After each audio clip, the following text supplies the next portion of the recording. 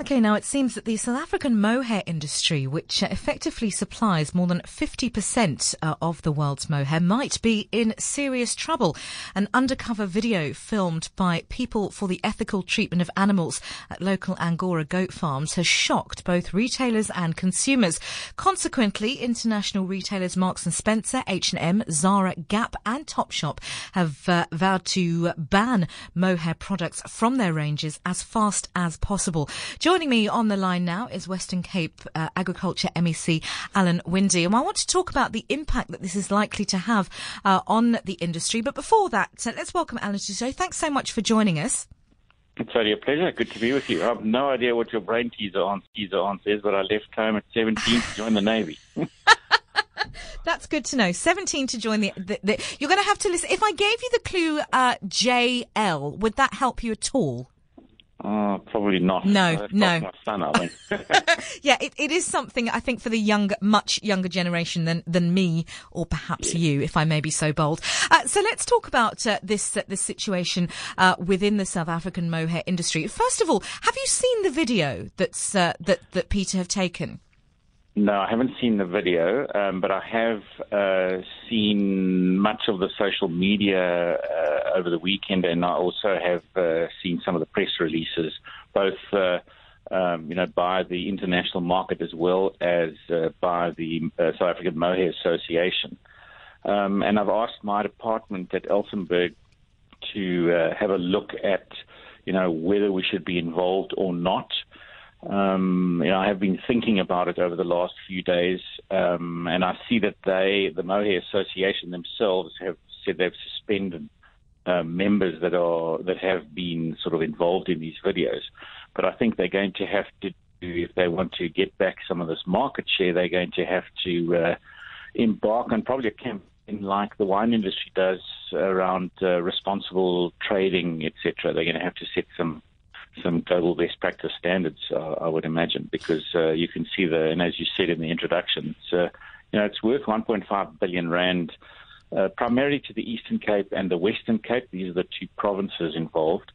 And 1.5 billion rand is 1.5 billion rand, probably somewhere between 15 and 30,000 direct and indirect jobs. So, obviously these are jobs we don't want to lose. Absolutely. I have to say, now, my understanding is that this video was filmed by the People for Ethical Treatment of Animals, or PETA, at local Angora goat farms. Now, I've seen the video, or at least one of the videos in question, and I have to say, and I was talking to a colleague about this yesterday, as somebody who grew up on a farm and every year watched sheep being sheared and all the rest of it, I didn't see anything out of practice that was happening. And whether attitudes have changed regarding the process of shearing since I was a small child, I'm not sure.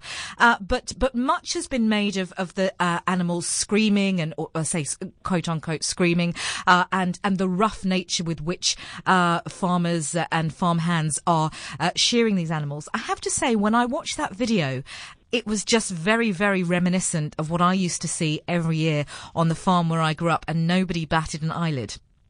Yeah, I do believe that shearing of sheep today is a little bit different to a few years ago.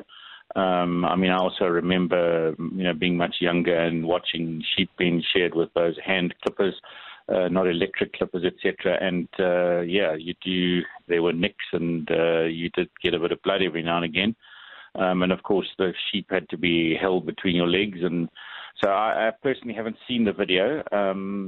But obviously, whatever, these days, there are specific rules you need to put in place. Otherwise, these organizations will come down on you. I don't know how radical the organization themselves are. I saw in the press statement that they actually don't believe that any animal fur or whatever should be on a person.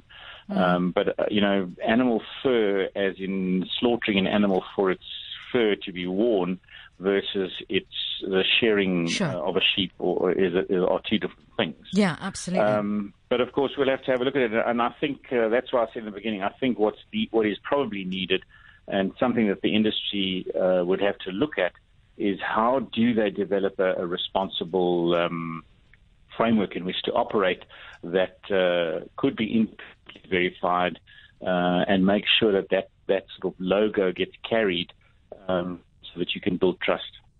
Yeah, and I think that's an interesting point, because it seems to be that there is this suggestion now that the industry may just sort of have to shut up shop. But again, on the PETA issue, and while I commend a great deal of the work that they do, they have in the past been known to be quite sensationalist. Again, as you say, they don't believe that any product should be used from an animal. And I just wonder whether perhaps the response from the clothing industry has been disproportionate, particularly when you consider the impact that it will have on the mohair industry here in South Africa.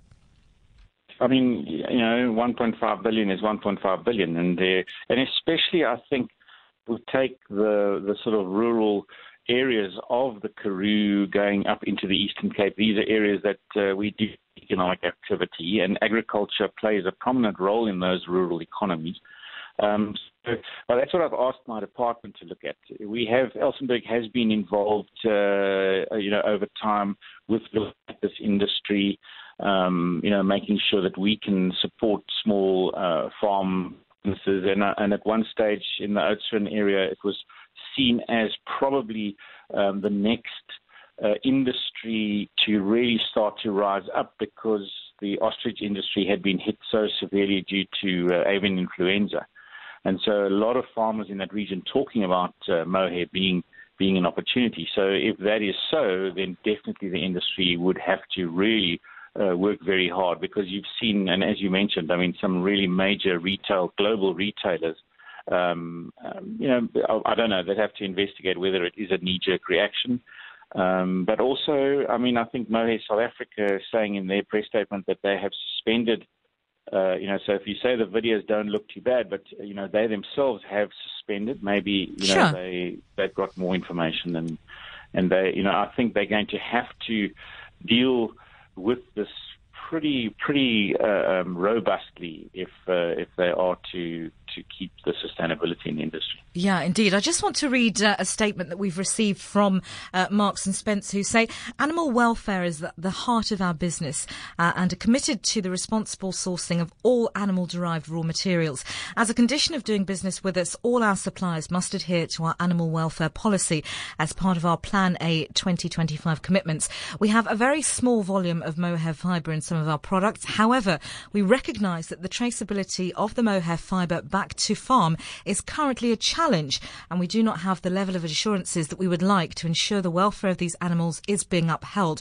Therefore, until we can trace the fibre back to farm source and verify the appropriate levels of animal welfare, we will eliminate mohair containing products from all of our stores and website by March 2019. Yeah, well, I think that's absolutely the word is traceability. So that goes to that responsible trading and farming, building up that best practice. I'm not sure if those models exist, but I would imagine, there must be certain, because markets are demanding that traceability.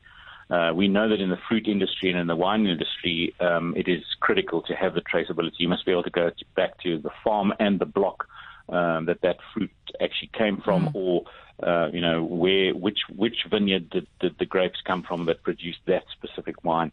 And it is we have probably one of the best traceability systems developed here around specifically our wine industry and the fair trade kind of work that has been done. So I'm pretty certain that the mohair industry could utilize many of those processes and standards, but obviously just align it to their industry. Sure. Western Cape MEC for Agriculture, Alan Winde, thanks so much for joining us. Only a pleasure.